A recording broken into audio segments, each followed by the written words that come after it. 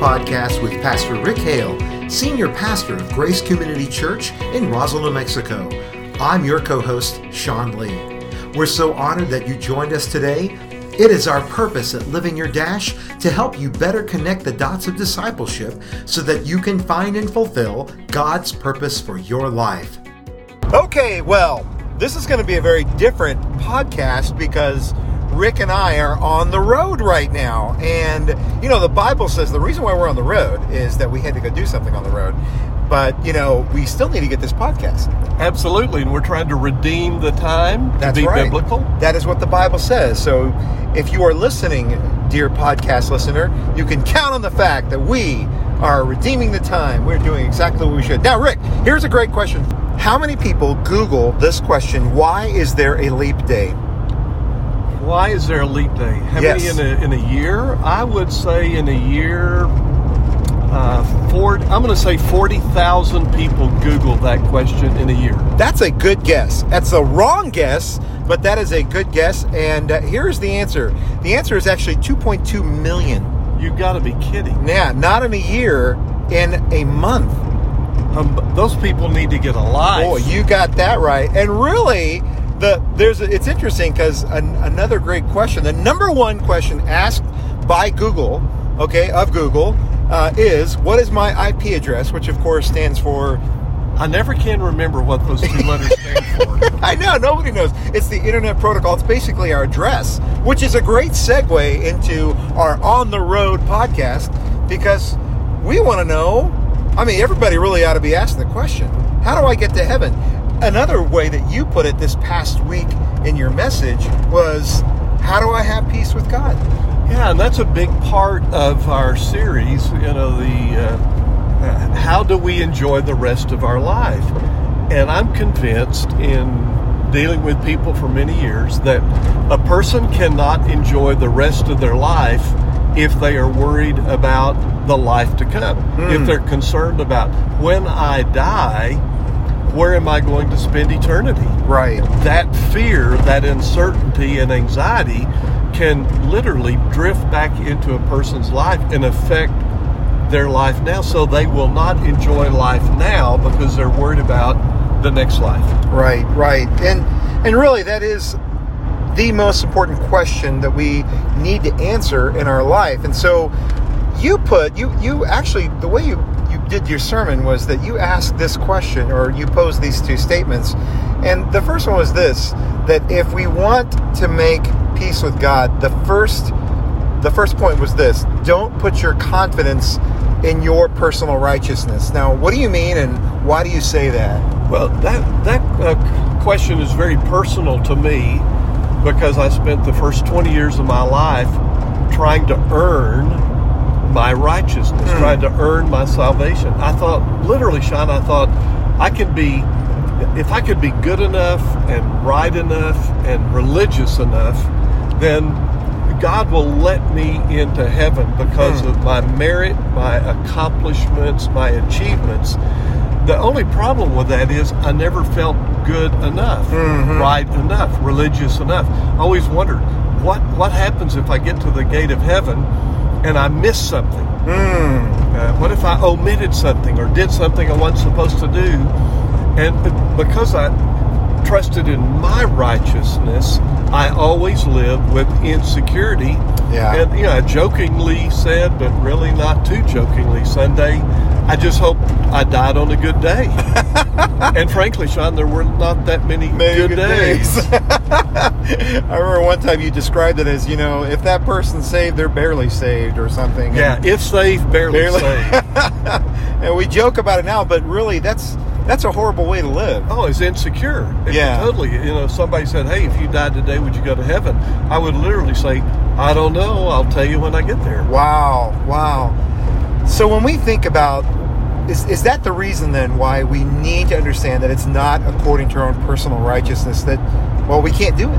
Absolutely. We've got to have some other secure method of living, a security that we know that when we die, we know where we're going. Right. And that was your second point. You talked about how we need to trust in the righteousness of Christ. Now, why is that important?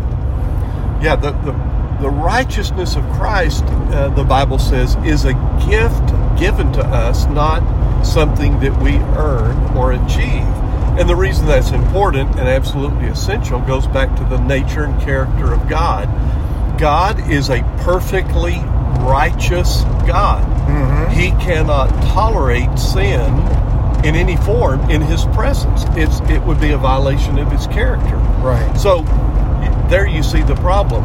We want to get into a right relationship with God, but we're not perfect. We need perfect righteousness to have that relationship with a perfectly righteous God. Yeah. We cannot generate it in of ourselves. So, Sean, what we have to do, we have to find a different source for righteousness. Yeah, it sounds like you're talking about the holiness of God. And when I think about the not the anthem, but the saying that the creatures, the heavenly creatures, as they address who God is, they say, "Holy, holy, holy is the Lord God Almighty, who was and is to come." Absolutely, it's His holy, perfect, righteous character. And maybe we discount that, but believe me, God certainly does not. He cannot compromise who He is. He cannot compromise His character. Right. I think that I wonder if nowadays we don't like to talk about the holiness of God, or we maybe tend to shy away from it. Why do you think that is? Yeah, I don't know. Sometimes I think we would feel more comfortable with God if we can bring Him down to our level. And whereas God is saying, no, I don't stoop to humanity's level. I'm trying to bring humanity up to a right relationship with me. And I think it's we don't feel comfortable around the holiness of God, nor should we. Yes. It's a frightening experience when you think about standing in the presence of absolute perfection. Yes. So we get back to the problem. We've got to find another source for our perfect righteousness. We can't generate it. We have to receive it from another source. The good news, and here's the gospel message. Yes. God has provided the other source, and it's perfect righteousness because it is the righteousness given to us by Jesus Christ, who lived the perfect life and who gave the perfect sacrifice on the cross, the perfect Lamb of God who takes away the sins of the world. Yes. And then we get that, of course, that it's not the other side of the coin. Maybe one would say that, but we see the love of God, His Father heart reaching out to us, loving us. So, Rick, one of the things that I would like to talk about is, let's say that I am convinced. Now, I cannot produce righteousness in myself. I need to appropriate the love of God. I thought it might be interesting to talk about what are the steps then. If somebody's listening, they've never been to church, so they don't know, what does it mean then to make peace with God? How does that start? The simplest answer was given by the Apostle John when he gave two words: believe and receive. Believe and receive. So it's believing that Jesus died on the cross for your sins, and that includes you admitting that you're a sinner and that you need a Savior. And it's believing that Jesus has met your greatest need.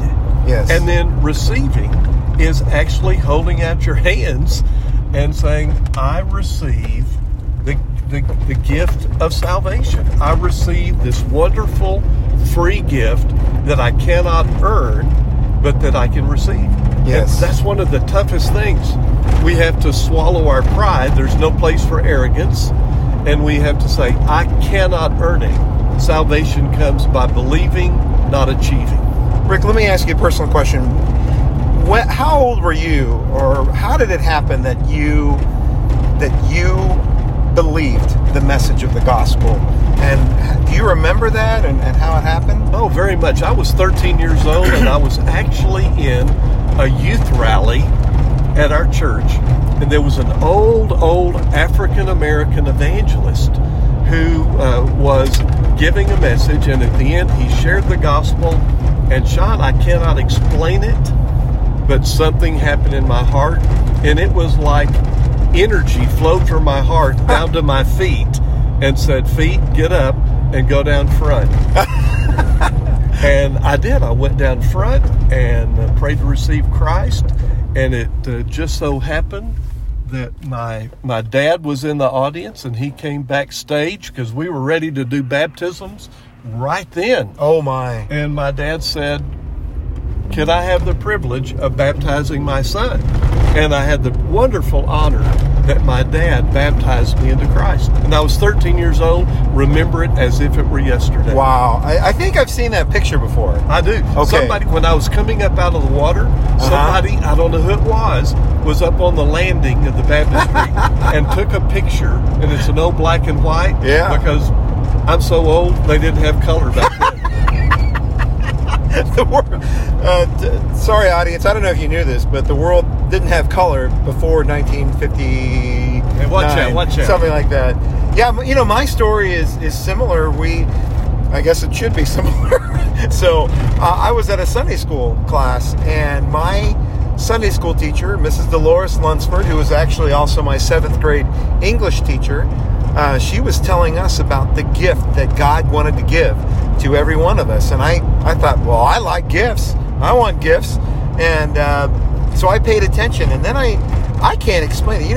It's funny how the gospel, there's some really complicated stuff about what God does to us, our adoption in Him, how our debt is paid, and there's a lot of complicated things, and yet it's so simple.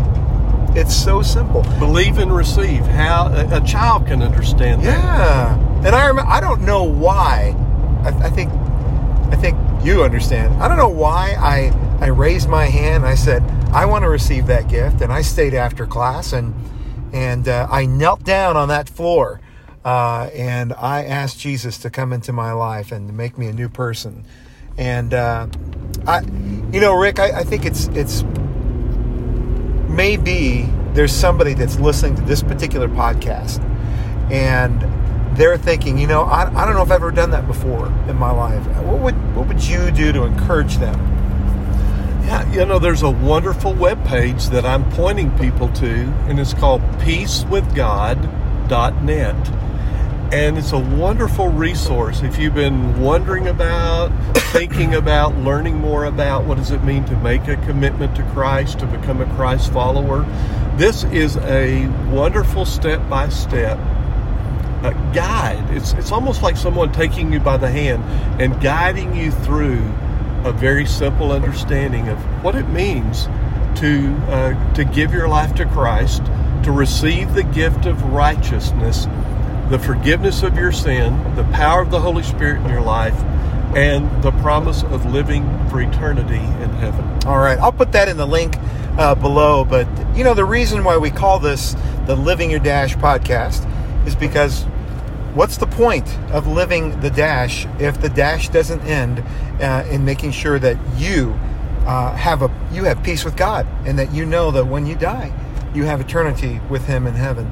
And so Sean, I have good news and bad news. Yes. The bad news is we are on our way back to the office from an errand, and the bad news is I missed the turn. The good news is, Sean, we did not miss the turn spiritually when we turned our lives to Jesus Christ. Amen to that. Amen to that. All right. Hey, so look at the podcast below. Rick, I know that we're kind of doing this on the fly. Do you know anything that's coming up? Hey, Follies are coming up, and I could look at my calendar, but I'm driving, so I don't think Sean has that much faith. But coming up, Follies, it's a great variety show put on by our music and ministry team. And I hear rehearsals have been hilarious. They've been fun. And so you don't want to miss that. So I bet Sean could pop the dates on maybe the podcast. I'll put that. I think it's the 22nd. But you know what? You better. It is a Saturday. I do know that much for sure. So, hey, podcast listeners, thanks so much for listening to us. For Rick and Sean, Living Your Dash on the road. And that's it. Hey, look, here's the parking lot. Hey, we made it. God bless you guys. Have a great week. Thanks again for being with us today. We hope that you have been encouraged and better informed. We love to get feedback, so send us an email with your comments at info@roswellgrace.com. And don't forget to subscribe to this podcast so that you don't miss an episode. And do us a favor by sharing this podcast on your favorite social media platform.